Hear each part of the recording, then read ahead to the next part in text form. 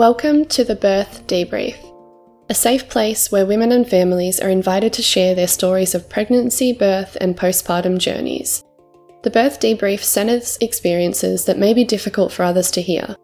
We are lifting the lid on topics that aren't often spoken about: loss, infertility, discrimination, obstetric violence, birth trauma, and so much more.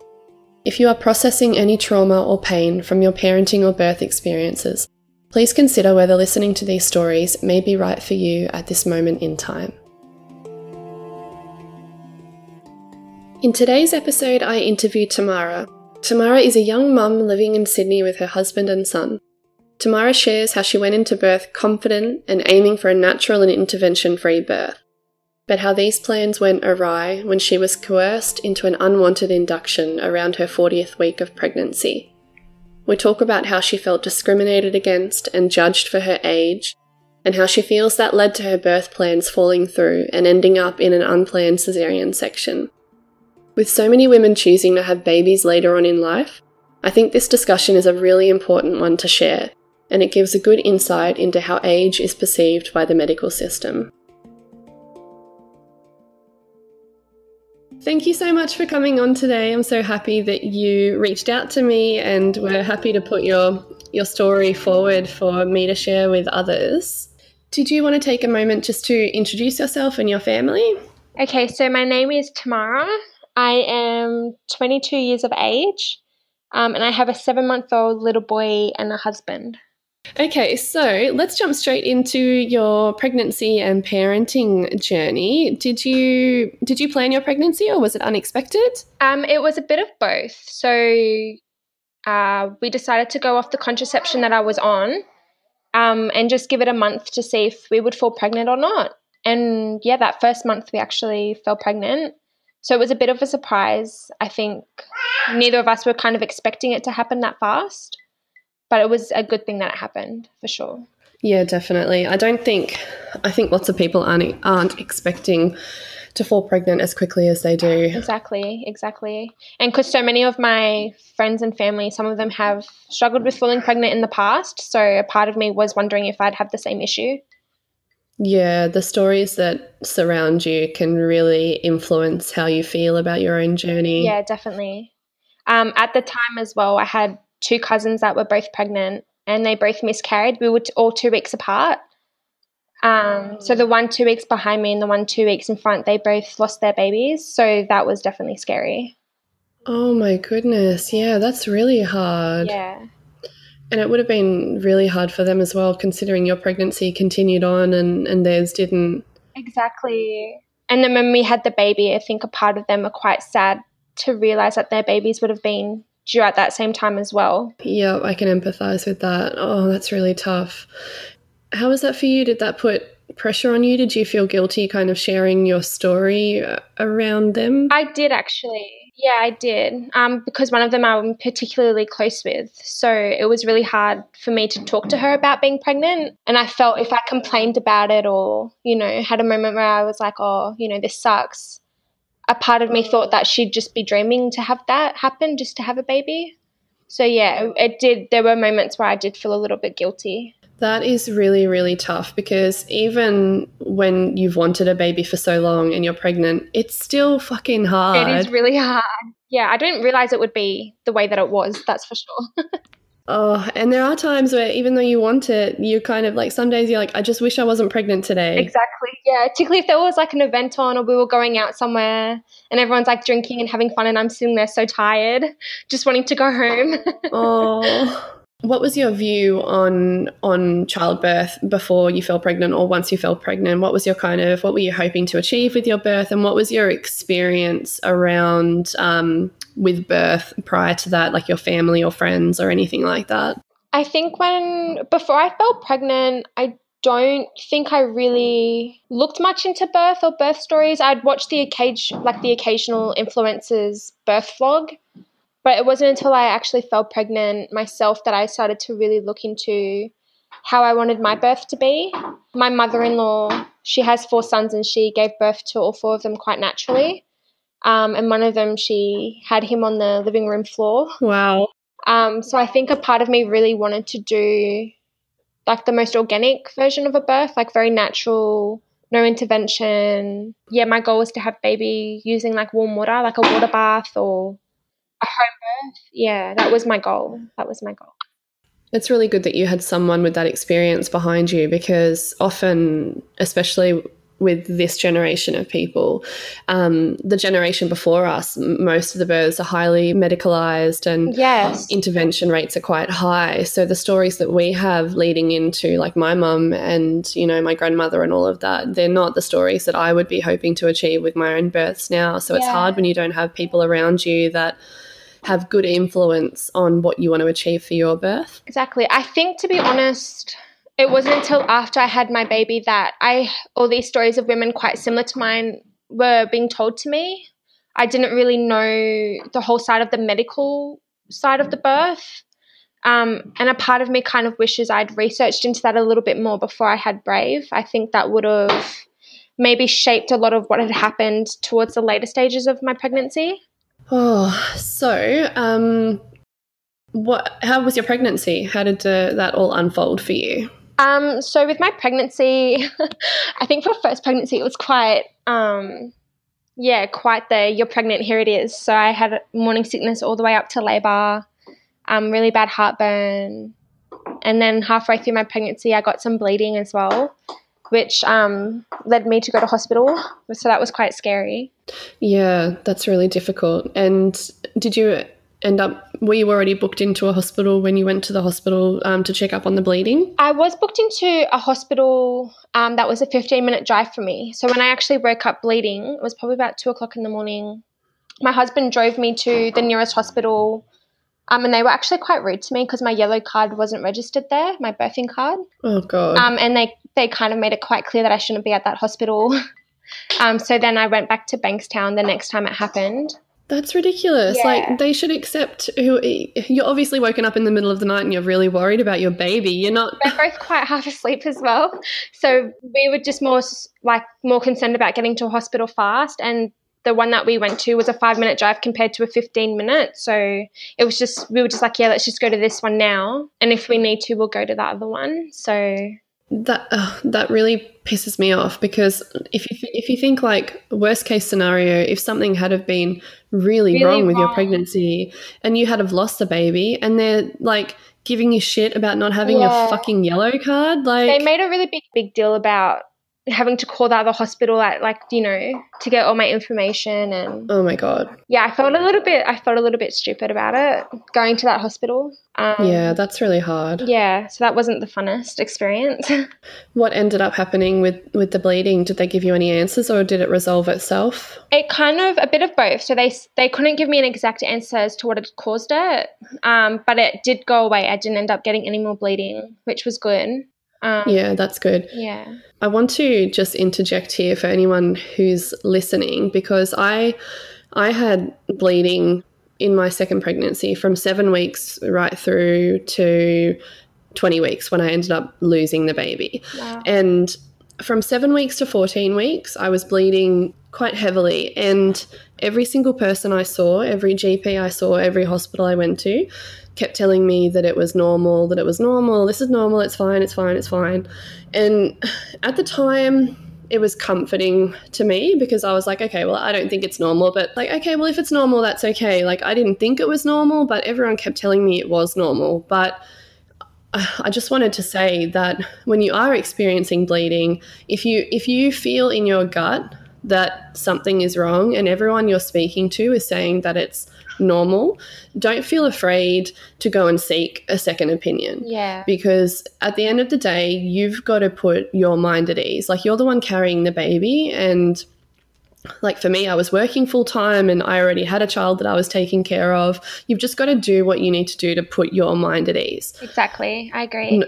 Don't just take one person's word for it. You know, like, if you had have gone to that hospital and you hadn't have been given the advice that you were looking for, or if your bleeding had have continued, you probably would have been thinking, well, this isn't right, you know, and gone and looked for other opinions. They did say that it was normal, that it could be like a capillary that had burst around my cervix. And I think for me that was comforting to know that as well. And so then when I had spotting over the next couple of weeks of blood, I didn't think too much into it because I just was told that, it could be a normal thing that happens while you're pregnant. Yeah, definitely. Yeah. I've heard other stories of women who have had bleeding at the similar stages to what you and I both did, and they were given completely different advice. Like there was one woman who was told that she should go on bed rest until the bleeding eased. Wow. And she said that the bleeding just completely stopped after she had a week or two of bed rest. Wow. I was never given that advice, so I carried on with life. I was still working out every day. I was working full time, running around after my toddler. Yeah. And then I ended up losing the pregnancy. So in hindsight, when I look back at it, I think maybe if I had a sort of second opinion, maybe someone could have said to me, just take it easy and see what happens. Yeah. I think that's the worst thing in your mind, like thinking it could have maybe turned out differently if you'd had that bit more of help or support. Yeah, I think it's just helpful for people to know that they don't have to stick with the first piece of advice that they're given. Exactly. I agree. Okay, so were you feeling okay with everything that happened with the bleeding? Did it kind of rock your boat a little bit looking forward to your birth, or were you able to just put it behind you? I think at the start it did. I think when I got to the 30-week mark, though, I started to relax a little bit more. Brave was always measuring ahead of his gestation, so he was quite big. So I wasn't too concerned about if he was to come, he'd be all right. He was always measuring like 1 or 2 weeks ahead. So he was a big baby. He was born quite big too. How big was he? So he was 9.3 pounds, so about 4.5 kilos. Oh, wow. Yeah, he was a big guy.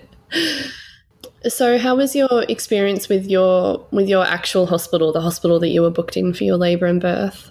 My actual experience was quite a negative one for my first pregnancy. At one stage, I think about 8-9 weeks out from my birth, I started to call home midwives around my area to see if they'd come help me give birth at home. My midwives were quite demeaning of me and my age, and considering it was my first baby as well. I had one midwife, she had a look at my birth plan and she said that I was really young and shouldn't be going onto the internet to be doing research, and that I was quite naive and I was setting myself up for postnatal depression because I came to her with my idea of what I wanted, which was a really natural, like water birth, no intervention, no epidural.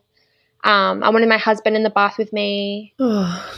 Yeah, and she kind of shut that down so fast. And I walked out of that appointment, and when I got into the car, I remember just crying because I was like, they don't know me and they're already saying I'm going to get postnatal depression. And that's like, at that stage, it was something that I was worried about. It was the afterbirth. I have had some close women in my life be very honest with me about that postnatal stage, particularly the first year. And so I think I was more aware of that as well. So it made me quite sad that they'd already put that label on me and I hadn't even gotten there yet.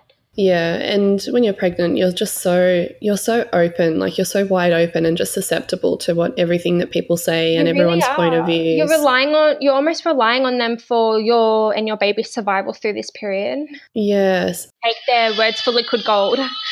Yeah. So to have someone say, like, they don't know you, had you met her before, that midwife? That was my first time seeing that midwife. At that time as well, I really wanted my husband and my mother-in-law in the birthing room with me. Because I don't have a mum myself, so she's a mum to me. And because she'd had 4 boys, she'd birthed 4 times before me.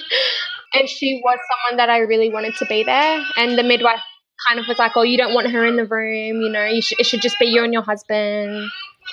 I can't believe that. She's trying to dictate what you're comfortable or not. I just remember walking out and thinking, like, why would they even question who I would feel safe around, Yes. And I think for my husband as well, because he's so close to his mum, being in such a stressful environment for him, it would be good for the both of them to kind of, because she's been through it, she's watched her other family members give birth themselves, so she'd be able to then help him just be like, oh, she's okay, it's normal, this is what's happening. I think for all of us, it was a good thing that I had planned for her to be there. And that is not their place to decide who you have in your birth space or not. It is no one but yours. Exactly, yeah. And she said, really consider it. Her words were, really consider having her in the room. I was like, I'm not even thinking about it. She's going to be there, Like, please mind your own business. Yeah, I'm never going to see you again. Yeah, so. Exactly. I remember when my next midwife appointment came up, I don't even think I turned up to it because I was quite nervous it would be the same woman.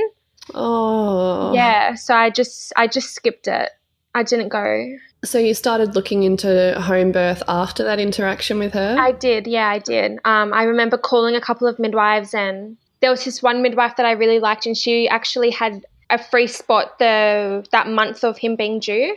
And she just, at that time, unfortunately, was just a bit out of our budget for what she was asking. And our private health, it didn't cover birth or home birth. So, yeah, we had no real option but to kind of go the medical system. And it's really hard when you're in a position where you feel like you're stuck between a rock and a hard place, and you really are, yeah. You know, like you weren't comfortable with the interactions that you were having with the people who are going to be helping you and supporting you birthing your baby. Exactly. So he my husband and his family, they're all from New Zealand, and the midwifery system over there, from what I've heard, is quite amazing. Yes. They have like one midwife from the start all the way to the end of their pregnancy. Like more than half the babies are actually born at home. You know, there's very little medical intervention over there. Half of his cousins they've all given birth naturally. It's just a very different, and I said to him, I was like, I wish we could go back to New Zealand and I had the baby there, you know? But yeah, I think, I don't know. I try not to think like that because it's happened. But I think for my next pregnancy, I definitely know now what to look out for, what to do. I feel like if more medical professionals knew how much importance the interactions that they have with expecting families holds, that maybe they would reconsider how they talk to families and the things that they say. Because I'm sure that if you went back to that midwife and told her that one thing that she said to you made you rethink whether you wanted to birth in the hospital at all, like that would probably be a little bit of a wake-up call, I would hope. Definitely. Because that's just appalling. You know, you should be going into your birth feeling safe and supported, and you're going to be birthing beside a friend, not beside a boss. Exactly. You know? Exactly. I think as well, when you're a young mum, there's so much pressure in our society and in my generation as well of being a young mum. Like everywhere that I go, the first thing people ask me is my age. Like, how old are you? Or you're so young to be having a child or being married. And it's like I almost find myself trying to make an excuse as to why I'm happy to be my age and have a child and a husband. I think as well, the age of social media, it's easy to get caught up in the world of motherhood and what it should be like, not what it is designed to be like between your family. I think there's definitely a harder time for us as like younger in this generation, you know, over the last 10, 15 years, people that have given birth.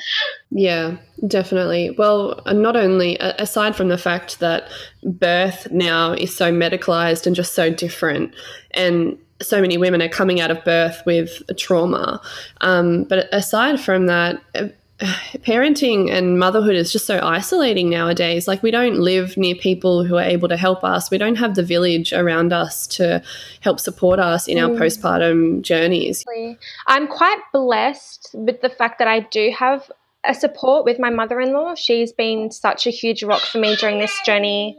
A lot of my friends my age, they're not even in serious relationships. They don't have children. And I definitely have struggled with it, that postpartum stage. And obviously not growing up in a normal family as well. I haven't really seen what motherhood's like. So if it wasn't for her, I definitely think I'd be in a very bad situation mentally. Yeah, definitely. Support makes a world of difference. It does. It really does. So how did you feel as your pregnancy progressed and as you approached your due date? I think coming up to my due date, I was quite keen to have the baby out of me. I was carrying through summer. So, yeah, by the end of it, I just was like, get you out of me. Let's get out. Yeah. So he was a March baby. So I was carrying through December, January, February. Oh, you poor thing. Yeah, not fun. I said to my husband, for our next pregnancy, let's aim to carry the baby through winter. So it's a little bit easier. And just clothing-wise, it's so much easier. You can just wear all baggy stuff. Stuff, exactly. Whereas in summer, I was so it was sticky, it was hot, my feet and hands were swollen. It was just gross. It definitely wasn't feeling attractive in the summer. So you were ready with your due date approaching? I was definitely excited to get him out. Mentally ready. So how did you feel heading into your due date and getting closer to your birth, around your birth plan? Did you kind of start to feel more confident with it? Were you feeling nervous about heading into the hospital system and ending up possibly with another midwife like the one you had interacted with to begin with? I think I found myself just thinking about maybe putting my mind in a more positive space about the birth. I think I found myself almost praying that I'd have a midwife I'd walk in and she'd just understand what I wanted and help me work for that goal. Yeah, you're trying to manifest that there would be How to someone. manifest what I wanted. Like I'd go in and she'd be like, you know what, this is what you want, let's do this. But unfortunately, it didn't even go that way. So Aww. my actual due date was I had like several due dates, but on the 19th, which was one of them, I went in for a midwife's appointment, but all the midwives were so booked out that they ended up putting me in with a doctor, and the doctor was checking my blood pressure and my measurements, and I was measuring 43 weeks according to her, and my blood pressure was really high. So she sent me up to the birthing suite. Of course your blood pressure was high. Were you feeling nervous about meeting with the doctor? Because it was my due date, and I kept thinking, I had the hospital bag in the car, and I was thinking, what if I go into labor today? You know, I hadn't slept that night leading up to that. I hadn't actually slept at all leading into that appointment as well, because I knew that it was his due date. And so I was like nervous, like anticipating, you know, like I wonder if he's going to come. And they don't take any of that into consideration when they're testing your blood pressure. Like if your blood pressure has been normal your entire pregnancy, and then this one day it's high because you're nervous and you haven't slept, like all of that shit matters, you know, but they don't even ask about that. Exactly. And I didn't actually take the glucose test. I didn't feel comfortable doing it. And they had a dig at that I didn't do that. They're like, they're like, maybe it's gestational diabetes, but you know, you didn't get tested, so it's hard to tell. And I was like, okay, I'm sure it's not that, because I've gotten this far with no symptoms of it. So they sent me up to the birthing suite, and the doctor in charge there was monitoring me and the baby. And he started to kind of like freak me out a little bit. He started saying that, you know, if you go in, because your baby's so big, he's in the 98th percentile of birth weight. You know, if you don't go into labor, he's going to get stuck. We might have to dislocate his arm. All these like really scary things. And me and my husband were kind of like, oh my gosh, you know, if he doesn't come out and he keeps growing, you know, all these, like the thought of them dislocating my baby's arm on his way out was like freaking me out. Yeah. And then they said, like, you know, we're giving you a choice that you can either just go straight into a cesarean or we can induce you right now. But if we let the baby grow any bigger, you know, the baby's at danger, you're at danger, blah, blah, blah. And I panicked. Understandably. And I said, like, oh, when would you guys induce me? I hadn't read up on induction. I didn't know the side effects of being induced. I didn't know what induction even meant, you know. And then he came back and he said, we've got an opening this afternoon at 3 p.m. We'll put the first lot of gel in and then we'll break your waters in the morning. Oh, my goodness. And then he goes, we can just have like a straight cesarean and just have the baby cut out. And my husband and I at the time were like, no, I really want to try giving this a go naturally. And he goes, okay, and he went over the risks again, and I just said, no, let's just see how I go. I just want to give it a go. At any point in this appointment, was an option given to you to just wait and see how you go and possibly go in for, like, was there only concern the size of the baby and the fact that your blood pressure was high once? That was literally the only concern. They didn't give me an option to wait. They made it quite clear that waiting would be a really bad idea because he was big. Looking back on it though, he really wasn't that big. You know, like he was a chubby baby coming out, but I felt like he wasn't in a size that it was dangerous. I know so many women who have had bigger babies and they've given birth naturally. I'm a big believer in that our bodies would not produce and hold and carry a baby bigger than we can birth. I agree 100%. Yeah, I agree. Of course, there's rare cases where people have complications and people have, you know, abnormally shaped uteruses and they can't birth their babies vaginally or whatever. There's lots of those cases, but they are rare. I agree.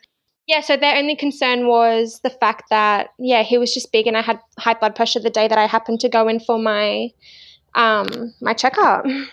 So you were obviously feeling pretty uncomfortable with what was happening on that day. Did it cross your mind at all to say no, or were you feeling more scared because of the language that they were using and the things that they were saying? I think it was a mixture of me being like really tired. I was over being pregnant. I was scared about the baby, you know, if he kept growing bigger. I did have a lot of fear around that. The thought of him being hurt or something happening to him during the birth, I got quite nervous about that. I mean, it's quite hard. It is enticing, you know, when someone goes, well, we can give you a baby now and you're tired, you're over being pregnant, you're having trouble sleeping. I feel like they took advantage of that too. I feel like they did see that, you know, a lot of women at that stage are just like, just get the baby out, you know. Yeah, and then once they sell you on it, they are like, oh, induction's fine, and they kind of try to make you feel like it's not a big That's what he deal. said. Me, the side effects of being induced or nothing, they just said it would naturally help my body go into labor, which is like the opposite of what it did. Yeah, so 3 o'clock that afternoon, they put the first lot of gel in. They said I could go have dinner, and then my partner was to go home. So they put me in the maternity ward actually, in a room, and I had the room to myself. And that whole night from 4 o'clock in the evening all the way till 8 o'clock the next morning, I was having like really full on contractions. And I had no support person. I was on my own. And I remember calling in a midwife, and she goes, just go take a warm shower. And it did help a little bit, but I remember thinking, far out, my contractions shouldn't be feeling this intense, like straight away. Yeah. And then she came in at 3 o'clock that morning to put in the second lot of gel, and I was begging her not to do it. Oh. I was like, please, like, it's really hurting. I don't know if I can take another lot. And she goes, look, we have to, just to like keep it moving. But things were moving. Yeah, it was moving, but she said it's normal, that it was normal for it to be that way. So then she put in the second lot of gel, and like literally 5 minutes after, I was like crying because it was so sore. And then I hopped back in the warm shower. I didn't get any sleep that night, so this is my second night without sleep. And then my husband and my mum-in-law, they came to the hospital at 8 o'clock in that morning. They came at 8 o'clock that morning, and then I had the midwife, and I showed her my birth plan. I got taken to the birthing suite, showed her my birth plan, and then she starts saying that like, these are the reasons why you shouldn't be focused on this. We might have to do this, this, and this. If we put a strobe on the baby's head, you might not even be able to get into the water because it's an electric strobe that monitors the baby's heartbeat if we can't pick him up on the monitor. And because you're going to be strapped to oxytocin as well, you might be best, because I said I want to be moving around the room. I don't want to be lying down on the bed. She then said that you might find yourself lying on the bed a lot because I'll be hooked up to a machine. And then she said, I'm going to break your waters now, and then I'll put the drip into your arm. And I was like, okay. And I was so naive. I really wish I'd done a lot of research into it before it all happened, because she broke my waters and then she put the drip into my arm, and my body went into hypertonic labor. And I had a contraction that was 4 minutes continuous. Wow. The last thing I literally remember is her running to the emergency button, pushing it. I was being laid down on a bed. I remember like looking over at my husband, and he looked really panicked. And doctors, midwives, like just came running into the room. And then when she put the gas on my face, and I came to, and they were prepping me for an epidural. And that was kind of like, I don't really remember much of what had happened through that, because they put a needle into my thigh to stop the contractions completely, because my body had reacted really badly to the drip that they'd put into my arm. And then once that had all calmed down and I'd had the epidural, they'd put the drip back into my arm to re-kickstart my labor. Oh my fucking God, seriously? Yeah. And they'd put the strobe on the baby's head. They'd put the strobe up into me to pinned it into his little head, like, because it's got like a little pin into his head. Do you remember having any conversations around consenting to the epidural or to the probe being put into the baby's head, the monitor? I remember the monitor part. I remember her saying, we have to do this. We can't pick up the baby's heartbeat. Looking back on it, it's probably because I was having a continuous contraction for 4 minutes, and she lost sight of the baby's heartbeat during that. So she kind of said, like, we need to do this. I can't find the baby's heartbeat. I said, like, just make sure you, like, I don't know, at that stage I was like, yeah, that's fine, because I just was worried about him. He was fine the whole way through. He was happy. He was just chilling. I don't really remember the epidural conversation. I think I vaguely remember this doctor coming in and like just saying, you need to sit still. I'm just prepping you. I don't know. I don't really remember that segment of what happened after my body went into that. I think I kind of just went into shock. I'm not too sure. I don't really remember a lot of it. Yeah. Oh, and all of this, like, you had told her that things weren't feeling right. I went in quite certain on not having an epidural too. I said to my husband, even if they're telling you to give me one, just say no. I think the way that it had happened though, with my body going into that state, we all thought it was the best thing to do at the time. Yeah, I don't understand why they would have forced an epidural on you if they were just going to pump up your contractions anyway, so that just so that you couldn't feel them and so that they could put the drip back in you without having to hear you complain about it. The epidural didn't actually really work. So they put the oxytocin back in, and I remember like telling her, like, you have to stop it. I can feel it. I can feel it. And as I was saying that, my body went into hypertonic labor the second time. So this time the contraction was 3 minutes and I could still feel it through the epidural. So the epidural hadn't actually really helped me. And they ended up just taking, she didn't take the drip off me. She turned it down. She turned the dose of it down. And like throughout, they kept having to add to the epidural because I kept feeling the contractions all through it. Mm. And then they would, I was like really hungry, really thirsty. And they kept telling me that I can't eat or drink anything. And I thought it was normal. You know, I thought it was just like, oh, it's just part of labor because I've had, you know, an epidural or whatever. But I actually read a quote the other day, and she was saying that when they tell you that you can't eat or drink, they're actually prepping you for surgery. And I didn't, looking back on that, I was like, wow, they actually that whole time had planned for me to kind of have the baby cut out, to have a cesarean, which was my last idea of a natural birth. It's like the complete opposite of a natural birth. Yeah, it's so true. And whether or not the staff were planning for you to have a cesarean section or not, they would have known that that's how things were heading.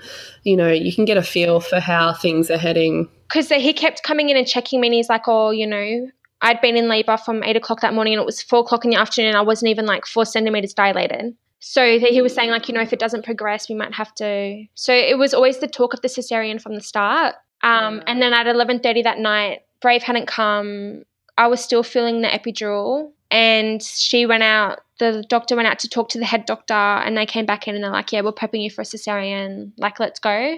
How did you feel? Did you feel like that was in consultation with you, or kind of more like, this is what's happening, this is just what we have to do? At that time, I agreed to have it happen because I was just so over it. I was in so much pain. 100%. Yeah, that's a huge journey. And I just said, like, let's just do it. Like, I can't do this anymore. It's like, you know, I think I was so, like, I kind of felt like I think I remember saying to my husband, like, I feel like I failed this because I'd had the epidural, and I remember just like lying in bed thinking, this is not how I wanted it to go. You know, like, I remember apologizing to him. Like, I said to him, like, I'm really sorry, you know. Oh, I don't want to cry, sorry. Just.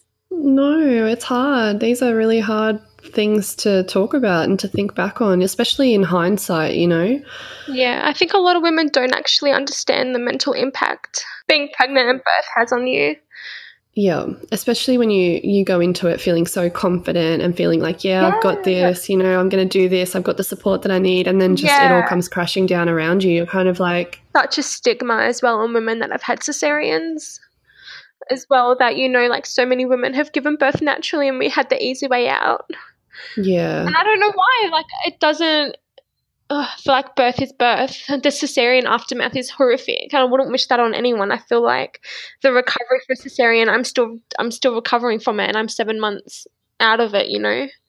Yeah. Cesarean mothers are so strong because more often than not, you're fighting in the lead up to your birth, and then after that you have to fight and fight and fight for future births as well. You know, it's definitely not the easy way out. Yeah, I've already been told that, you know, my VBAC is like, you know, a lot of hospitals won't accept it, and I know that if I go into a midwife and say that I had a cesarean for my first baby, they're going to automatically start pushing me down that road again, which is why I'm more determined to try and have like a doula or a home midwife to support my goal of having to have that for my second birth. I totally understand why you feel the way you feel, but, you know, at that moment in time, when you're agreeing to the cesarean section and when you look back on that and you feel like you've failed, the thing is, after everything that you had been through, you were just in survival mode. Exactly, yeah. You're just doing what you need to do to get out of it. Just to get myself through it, yeah, exactly. And no one can pass judgment on that without knowing what you were feeling in that moment. It had been 31 hours since I'd been induced to when I had the cesarean. So my body physically was just, and mentally I just was exhausted. And you're being expected to contract, like hyper contract, because your body wasn't ready. because my body wasn't ready. On the back of 2 nights of no sleep. And on top of that, you're not getting any energy input. You're not eating or drinking. Like, of course your body didn't progress. They'd give me like ice chips to eat on.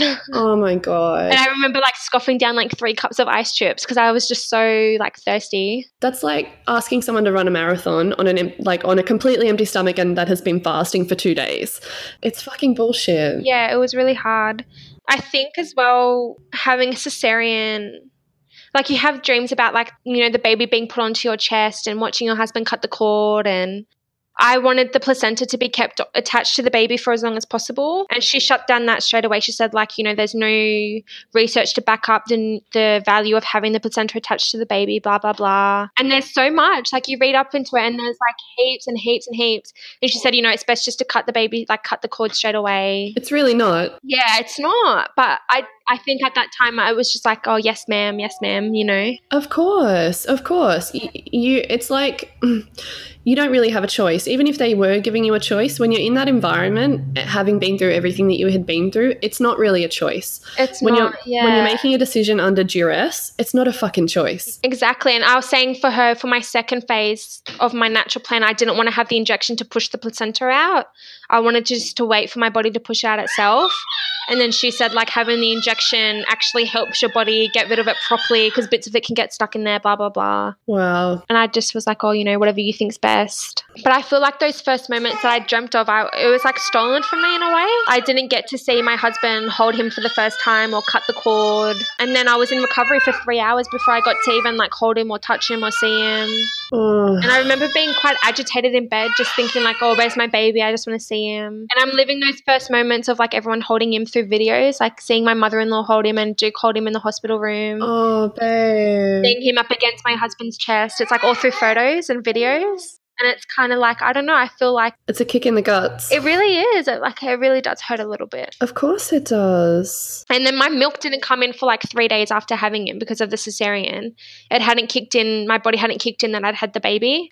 So that was, he was like screaming because he was so hungry. And this one night, one of the nurses actually said to me, like, I'm just going to take him for a walk and calm him down. You get some rest. And she brought him back like 15 minutes later and he was like knocked out. And I was like, oh, is he all good? And she goes, yeah, I just gave him some formula just to top him up. But she hadn't asked me if she could do that. Wow. I really wanted to try. We haven't supplemented him with formula yet either. He's like exclusively breastfed. Yeah, the whole formula thing for us was a bit of a no-no. We didn't want to do that. And then, she topped him up with formula like the second day of him being born. I can't believe that. And he was hungry. I get it. But I had colostrum coming out. It was just obviously not enough for him because my body hadn't kicked in. So did they suggest maybe hand expressing, anything like that? It was another midwife that had come in for the second part of the shift, and she actually showed me how to hand express my milk out for him. So like she showed me how to hold him and then express the milk into his mouth because he was trying to latch on, and I didn't know how to latch a baby onto me because it was my first time as well. I had no one in the hospital with me. Like I remember coming out of recovery. It was I think like 4 or 5 o'clock in the morning. And they wouldn't visiting hours was at like 8 o'clock. And they didn't let my husband or mother-in-law stay. They made them go home. And I had just come out of surgery. I was really tired. And then all of a sudden, like, it was just me and the baby in a room by myself. And he was crying because he was hungry. And I just remember thinking like, oh my gosh, I haven't slept in like 3 nights. I'm exhausted. I just want to backtrack just a little bit because that whole part of your journey just is so overwhelming. It is. I think I'm like crying again because I don't think I've really spoken about it much to anyone. Yeah. A lot of people just say, you know, it is what it is. You can't really look into the past, but it's traumatic. It really hurts you, and you know. Yeah. Speaking about hard things like this can be really cathartic for you, you know. It really ease the burden a little, but it's okay to look back on experiences like this and not enjoy them. Like you can look back at the birth of your son and feel sadness, like that's okay, you know, and it's not you being ungrateful, which is I feel like that's the place a lot of people are coming from. Place, yeah. I don't want to get it mixed up with me being ungrateful that I had a healthy child, because he is very healthy and he was born, we were both okay, but I'm just not happy with how it went and how it's left me physically and mentally, I guess. 100%. And there are so many things in your story that just should not have happened, you know? Yeah. So if we backtrack just a tiny bit back to the C-section. Yes. Did you know, did they explain to you what would happen after the C-section, that you would go to recovery? Did they tell you that the baby wouldn't be able to go with you? No, I didn't know any of this. I didn't even know what a C-section entitled. I didn't even know that. I did say to them at the start of my birth, a part of my birth plan was, if something was to happen, I want to make sure that the baby goes with my husband or my mother-in-law and not into like to anyone else. So I was prepared for them having Brave if something was to happen. I just didn't know that after cesarean I wouldn't be with him for a few hours. I didn't know. Well, that's the thing, that unless something really goes wrong with the surgery or something's wrong with baby, like if baby's healthy and you're healthy and the surgery went well, there's no reason why Bub could not have gone with you in recovery. And this is only, your baby's 7 months old? Yeah, he's 7 months old. Yeah, this is only 7 months ago. Yeah. Like, most hospitals have an obligation to keep mum and baby together. I got to have him against my cheek for literally a minute, and then they took him off me and I got taken into I couldn't even hold him properly because my arms were thinged to a table and I was like shaking.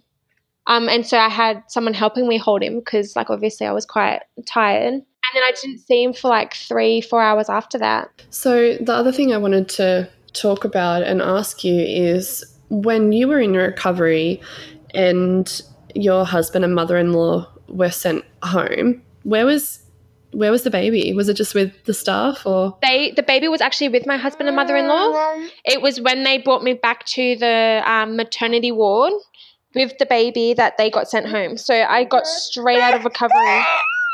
I got straight out of recovery into the maternity ward with a baby, and then they got sent home. So I had no one to help me kind of through that first. And I was coming off, I was on endone as well. They'd put me on like really strong pain medications after the surgery. And on top of that, I'd had an epidural. So I was still quite numb and I was tired. I hadn't slept in 3 nights. More care needs to be placed around mothers who end up having unexpected C-sections. Like, they should have ensured that you had one support person with you. I agree. I actually agree, because I just think back on that night and I fell asleep with him on me, and I just think, if, something had happened, that's something that I have to live with for the rest of my life. And even sharing a room with another woman that's just had a baby as well, it's hard, when you've got 2 screaming babies and you're both really tired and like the only thing separating you is a curtain. And they made me feel I remember my mother-in-law, my husband, came to see me and the baby, and I said to her, "Can you get me a wheelchair so I can get around the hospital?" And she went and asked a midwife, and the midwife was like, "Why does she need a wheelchair for?" And my mum was like, I call her mum, but she said she's just come out of surgery. And she goes, "Yeah, but she should be up and walking." And this was the morning of me having that cesarean, like later on in that day. Oh my God. And so I felt quite like embarrassed that I needed help to walk. But I remember like the 2 weeks after being at home, my husband had to help me shower. He had to help me walk around the house. I had to have a special chair to sit throughout the house because I couldn't sit on any of the couches. I couldn't lie down properly, so I was sleeping up against a wall. And I wasn't prepared for any of that. I remember Googling, like, how do I sleep after having a cesarean? How do I walk after having a cesarean? Oh. Yeah, it was quite for me, a very inhumane experience, because I relied so heavily on people just to, like, my day-to-day of like getting dressed, undressing, showering, even picking up baby. I had to have people pick him up and hand him to me and take him off me. You're so reliant. It was really hard. Yeah, it was hard. And they didn't give you any support in hospital or prepare you for what it might be like recovering from major abdominal surgery? No one told me anything. I remember 4 weeks, maybe 4 or 5 weeks after I had baby, I tried to go for like a really light jog to see how I would go. And I was talking to a fellow friend who had had a cesarean. And she said, it's like a 12-week recovery. You shouldn't be doing anything at all. And then I looked into the recovery process of a cesarean and what actually happens on the inside of my body as well, not just the outside, and was quite angry that no one had told me anything, that no one had explained to me what it would, what it would be like, I guess. And the major surgery, I watched a cesarean video, and it's such an invasive, violent surgery. Yeah, it looks quite rough. It's really confronting. Yeah, definitely. The problem at the moment with our high cesarean rates is that it's just become so normalised that those conversations just aren't taking place because everyone's expected to know. Yeah. I didn't go into my pregnancy looking at cesareans or that after effect of a cesarean because from the start it wasn't even a thought in my mind that I would end up having one. Yeah. For the most part I had a healthy pregnancy. And I was quite active myself during my pregnancy. And yeah, I just think I felt really blindsided by it.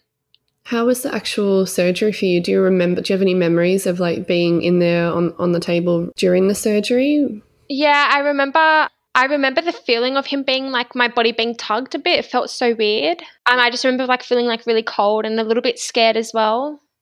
How were the staff in the theatre room? I had one woman comment on the stretch marks on my tummy. I remember that. What? I remember her being like, "Oh, you've got like heaps of stretch marks." And I was like, "Yeah, I know." It was like at that moment I remember like thinking that's such an odd thing to say. And it's not fucking relevant at all. Yeah, like, what the hell? Yeah, it wasn't really like, I remember thinking it was like a really odd thing for her to say. And even with my husband as well, like him being there, he was really supportive, but him having to see me go through that as well, Yeah. Like, and he'd been running off the same amount of sleep as I had, so he was quite tired and... Yeah. And so often hospital staff don't check in with the partners either, and it can be just as hard for them, because they feel so helpless. Yeah, I think I haven't really, to be honest, I haven't really asked him myself because I'm still trying to, I feel like in hindsight though, I think he just was relieved by the end of it that me and the baby were okay. But looking back on it, I could definitely see that he probably got a bit scared at some points. He did say that. He did get quite nervous at some stages during the labour process. And it would have been hard for him as well with you being in recovery, like, with an unsettled baby. And the baby was really, really unsettled, and I think he kind of got a bit nervous as well. Like he said that Brave was just screaming, like he wasn't sure of what was going on, and it's probably because I wasn't there. Yeah. Like as soon as he got wheeled into the room and put on me, he just calmed down like instantly. He just settled, he fell asleep. But I think like for a baby as well, being just torn out of my body and then being taken away from me, that's traumatic on him. Like he's gone from in a really like snug place of safety to just being like ripped out and taken to like a strange environment. After you got out of recovery, let's touch on your breastfeeding journey a little. How did that... You mentioned before that you didn't get a lot of support with helping you latch for the first time. I didn't get a lot of support with my breastfeeding in general at the hospital. It was, there was this one midwife and she just was like so pushy towards me, like in how I was breastfeeding him. She kept trying to get me to hold him in like football position with him tucked underneath my arm around my side, and it just wasn't comfortable for me or Brave, and he wasn't latching like that, and I wasn't comfortable holding him like that. And then he would feed whenever she wasn't in the room, and then she'd come in, but because she hadn't seen him feeding, she'd try to grab him and like latch him herself, and he'd get quite agitated, and then I'd get upset. And then she kept telling me like, I can't send you home until I see him latch for at least 15 minutes. She couldn't possibly have taken your word for it. She couldn't have, no. And I kept telling her, like, he's fine when you're not. I actually said to her, like, he's fine when you're not around. He's just fed. Like, it might not have been 15 minutes, but he fed to the point where he was content. And it was just that, and I was just crying. I just was like, I just want to go home. I don't want to be here anymore. I think I thought about, like, unregistering myself from the hospital. I think by that stage, though, she kind of started to realize that I was getting quite upset and agitated. So she let me go home. And then my milk came in that next morning. So I had a whole night of just trying to sleep at home and also like have a new baby. Were you informed and prepared for that as well, that your milk would take a little longer to come in because A, you were induced, and then B, you ended up having a cesarean section? So all of that contributes to your breastfeeding journey. I had no idea. I just remember thinking like, oh my gosh, if my milk doesn't come in, what am I going to do? Do I have to supplement him? Does he have to go on a bottle? because again, like breastfeeding, I'm so blessed that I've been able to breastfeed this far, considering the rough start that we had. I know so many women aren't able to. So in no means am I downplaying it, but I think as well the breastfeeding mental side of it, it's draining. And I don't think I was prepared for that either. I think like I was so desperate to breastfeed and so excited that when my milk came in that like 7 months down the track, I didn't think that mentally it would start to take a toll on me as well. It's really difficult, and you would have been so dead set on breastfeeding as well, because it's like the one last thing of your birth that you had control over. That I had to hold on to. And I remember feeling that as well, that like I just want this to be for myself, like this last little bit, just to have like to regain a little bit of control. Yeah. Because I remember just waking up and feeling like I'd failed my birth. And yeah, just thinking that if there's one thing that I can, dictate, would be me breastfeeding. Yeah, definitely. Well, I'm so glad you've been able to feed him up until now. Yeah, I agree. I'm very grateful too. So going back to when the hospital gave him formula in hospital, did you say anything at that point, or at what stage did that happen? Like you were in recovery when they gave him formula, or? He'd just come out of recovery. I think it was my first, because I stayed in hospital for 2 nights after I had the baby. So I think it was the first night that Duke and my mum had gone home, and she'd come in, said that, and then she had just walked out. So I hadn't really processed it until I'd gone home that it had happened. Yeah. I don't say this with the implication that I think you should have said something, because I feel like in that position it would be very hard for anyone to be able to speak up and go, hey, that's not right. I think as well I didn't actually realise what had happened, to be honest. I think I was just so sleep deprived. I was so just tired that it really, in the back of my mind, it might have had a little bit of a click, but it didn't properly resonate with me until I got home and I really started to think about what had just happened. It took me a week to kind of process what had happened to me, if that made sense. That I'd had a cesarean, that I had a baby, that first of all I had a baby. Yeah. The shock that I had this little tiny human in my arms. It took me a week to really come off the medication as well. I was on endone for like a week, and that stuff is so strong. And it took me a while to just feel like normal. Yeah, definitely. And so much happened to you as well. Like it wasn't just a cesarean. There was everything that happened before that. Exactly. Yeah. And the lead up to the birth as well. Like you go from 9 months of being pregnant to all of a sudden in the newborn phase, and it's just relentless. It just, you can't catch a break in a way. Yeah. So how did your postpartum unfold for you? Was your postpartum informed by your birth? Was it a struggle, or did it get easier once you got home and you were back in your support network? I think physically it got easier once I was back in my support network. I was able to, my husband took a couple of weeks off work. So in the mornings he would take the baby and I would be able to have a little bit of a sleep and a rest. I think though mentally that's when it kind of kicked in a little bit. I started to feel a little bit isolated in how I was feeling. I think even now, 7 months later, and it's not having a go at anyone, but I feel like everyone is so focused on the new baby and the cuteness of the baby that they kind of forget about the mum. They kind of forget to stop and be like, how are you going, by the way? How are you finding motherhood? Are you struggling? Can I get you anything? They always ask what the baby needs or wants. And I feel like it's natural for that to happen because I was the same when I met new mums and their babies. But I think now I'm more intentional when I have a friend that's had a baby or I know someone who's a new mum, to really go out of my way to make it about the mum as well as the baby. To ask them, how are you going with the birth? How are you going, afterwards? How are you feeling? Are you okay? How's the breastfeeding going? How's the bottle feeding going? I think we do get a lot of support when it comes to helping baby, but when it comes to helping the mum and supporting her, I think that's something that needs to be. Yeah, it's so true.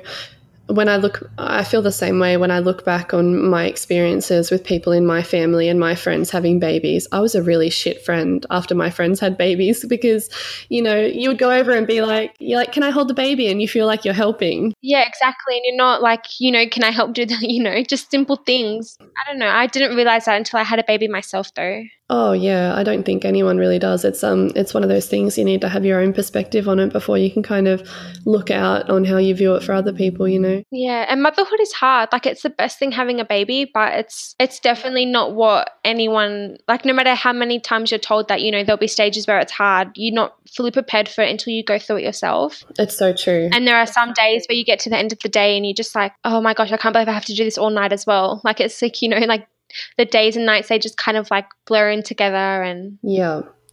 And I feel like there's a societal expectation that motherhood can't be both hard and beautiful, and it definitely is. yeah, I feel like as well the connotation of being like a mum and a wife and a housewife as well, it's got such a stigma to it of what it should look like from other people's perspectives that you almost feel judged for the way that you do things or you don't do things. Yeah. I just feel like 7 months isn't a long time for anything. And you've only had a new baby for 7 months and yet you're expected to kind of, you know, be juggling everything by now. And it's like you say that it's hard and people are like, oh, wait till you have 2 or wait till you have 3. But it's like I'm in the now and I'm just talking about the now. Yeah, definitely.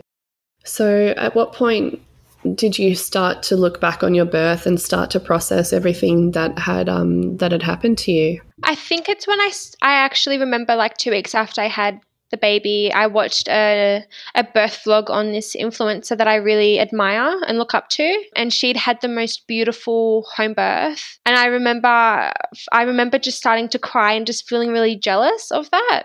And I think that's when it really hit me that I was quite affected with what had happened to me and what my birth had turned out to be. And I just remember feeling sad, that like almost wishing that I could go back and have a do-over. Did you feel like you could share that with anyone? Did you have people that you could talk to, or did you feel like you kind of had to stay quiet about being unhappy about your birth? I think I had a bit of both. I think if I knew that I'd spoken to someone, they would have turned around and said like, oh, but you know, at the end of the day, the baby's healthy and you're healthy and that's all that matters. And I feel a part of me has to say that too. Like, oh, it doesn't really matter though because he's just healthy. Like, I have found myself saying that, like, oh, you know, at the end of the day though, he's healthy and that's all that matters. But I think deep down that's not all that matters. Like, okay, he's healthy and I'm grateful. Me physically, I'm going to be dealing with a cesarean for the rest of my life. You know, I've got the scar there, something that I never wanted on my body. I've got the physical inside of me still healing.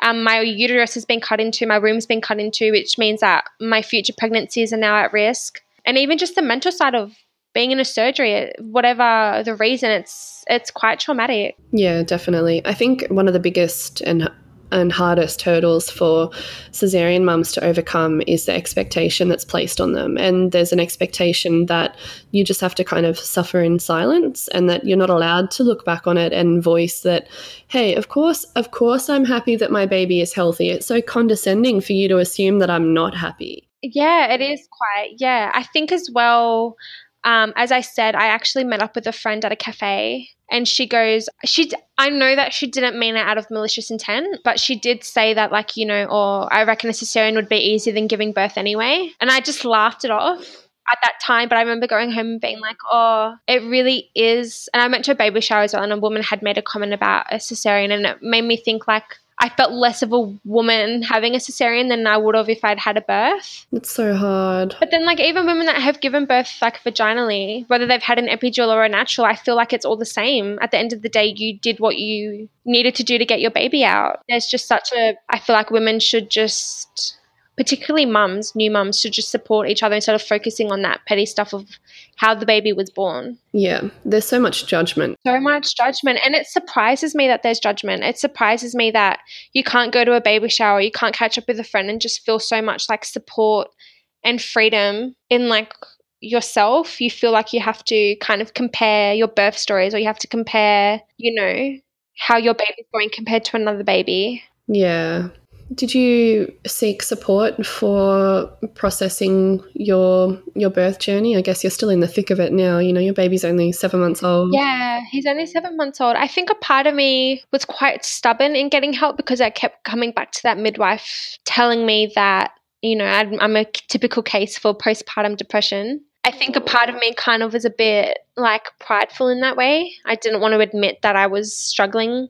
I don't think I had postnatal depression. I looked at the symptoms of it and I don't think I really fit those. But I think I had a little bit of like postnatal like stress disorder. I don't know. I feel like I definitely struggled with the side of what had happened. Yeah, even you don't have to have, postnatal depression or anything like that to require support. I feel like even I had a beautiful birth with my latest child, Clover, and I still needed lots of support afterwards. It doesn't matter how your birth goes, we all need support. Yeah. I think it's a stigma of asking for help. You see the posts that like, getting help, but there's still a little bit of like, oh, that, like, did you hear that mum needed help with her baby? Or did you hear that mum needs like counseling? Or like it's still a little bit of a stigma behind it. Yeah.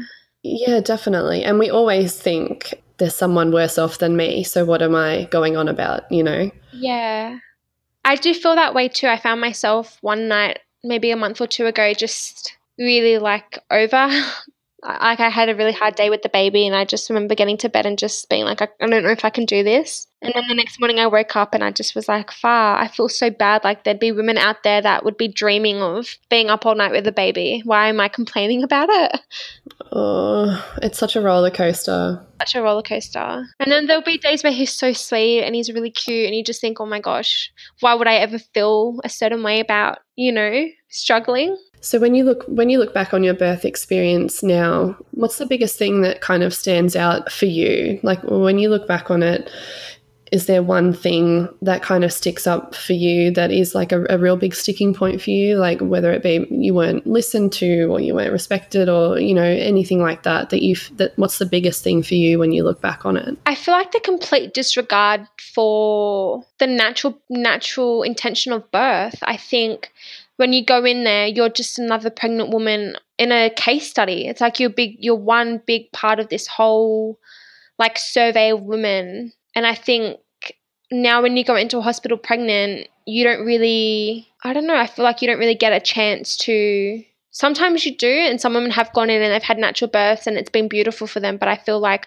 a lot of the time now when you go into a midwifery program or a hospital, you're prepped for an intervention of some sort. Yeah, 100%. And I think that's something that makes me quite angry now is that just the lack of trust in the female body. Yeah, you're so right. I think that there is an expectation that most women will have intervention in their births, and it should be the exception. Like even like, when they like check you to see how dilated you are and stuff, I didn't realize that you could actually say no to that. Like every time they put you on their back to check you, you're setting yourself up for another intervention that could lead to your birth and your contractions going a completely different way. They don't really pitch it to you in that manner. They don't tell you that you have a choice. It's just like, I'm just going to check you. They don't ask you. They kind of come in and they say, I'm just going to check you. Exactly. They don't say like, hey, can I check you to see how you're going? They just kind of say like, oh, we need to check you now. Can you lie on the bed? Or we need to do this. Can you do that? They don't ask you like, hey, is it okay if you're happy for us to do this? Or do you just want to keep seeing how you go? I feel like every time they check you, it's like they've got their own personal stopwatch outside just to rush you along, just because it's like such a huge turnover of people giving birth. And, even when they said like, oh, we can fit you in this afternoon for an induction, it's like they have a whole calendar of women needing to be induced. And yeah. And I mean, you are on the clock. The second you step foot into a hospital, you are on the clock. Yeah, exactly. Like even to when you go home and stuff, like, you're in there for a day or two and then it's like, okay, you can go now, but they haven't, you're like, whoa, you're sending me home with a baby? Like, I don't know what to do. Yeah, definitely. How has your experience changed how you will go forward into future pregnancies if you decide to have any more children? I definitely think I've got more awareness and awe of what my body is capable of doing. I think coming out the end of a cesarean, I'm even more determined now not to just lay down, like literally and figuratively, to lay down for another cesarean. I think I'm so much more aware and in control of what I am entitled to and what my rights are, which I didn't know before. I didn't know what I could say and couldn't say and what I was entitled to be during my own birth, which is so crazy to me. I think now that I know that, I am definitely going to look into a home birth for sure. And yeah, I think it's just more about taking control of like the narrative, I guess. Yeah, definitely. Well, you're in Sydney and there are there are publicly funded home birth programs through some of the hospitals. I know that. Really? Yeah, there are. There's a few of them, and there's one being started at Westmead as well. And Wow. I have heard talks of them trying to make it so that that program accepts mums who have had previous cesarean sections. That would be incredible. Yeah, and I certainly don't think that women who have had cesarean sections should be ruled out from programs like that, because it is more than possible for you to have a vaginal birth. I actually think having a vaginal birth after cesarean would be so much more healing to my body in general, and more even like the benefits of having a baby born vaginally, you know, with my son. Looking at all like the benefits of him coming out that way, it makes me sad that he missed out on all of that for himself, for his immunity, for his body, just things like that, you know. Yeah, it's really hard. You would look at doing a VBAC for any future children? 100%. I think I'm quite mentally inclined that way at the moment. Yeah, my goal is definitely to go that way. I definitely don't want to be having a cesarean again.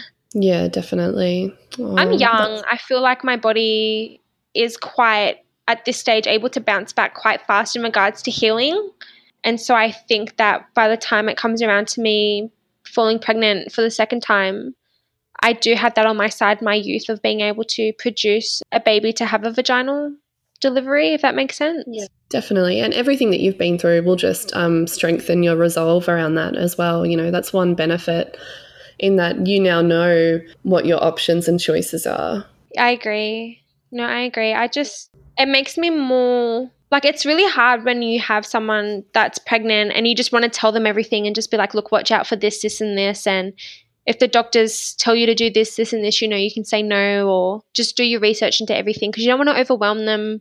You don't want to force your opinions on them. But a part of me is really almost desperate just to make more women aware of what you're going into and what could be, like, you know, you think you're going in for one thing, but in the midwives and the doctors' minds, they've got a different idea for you, you know, particularly when I hear, like, I've got someone quite close to me at the moment about to give birth, and what she's got in her mind of what it will be, it makes me like almost nervous for her. Like I just hope that she doesn't have to experience anything that I have. Yeah, it can be quite hard because you don't want to scare them, but you want them to be informed. You want them to be informed. You want them to have like the most beautiful birth that they could have for themselves. And yeah, it is quite, I feel like by me talking out about it, particularly being so young, it just gives the opportunity for other like young mums, and even age doesn't even matter being a mum is a mum, but I feel like there is more to be said about the birthing industry. Oh, 100%.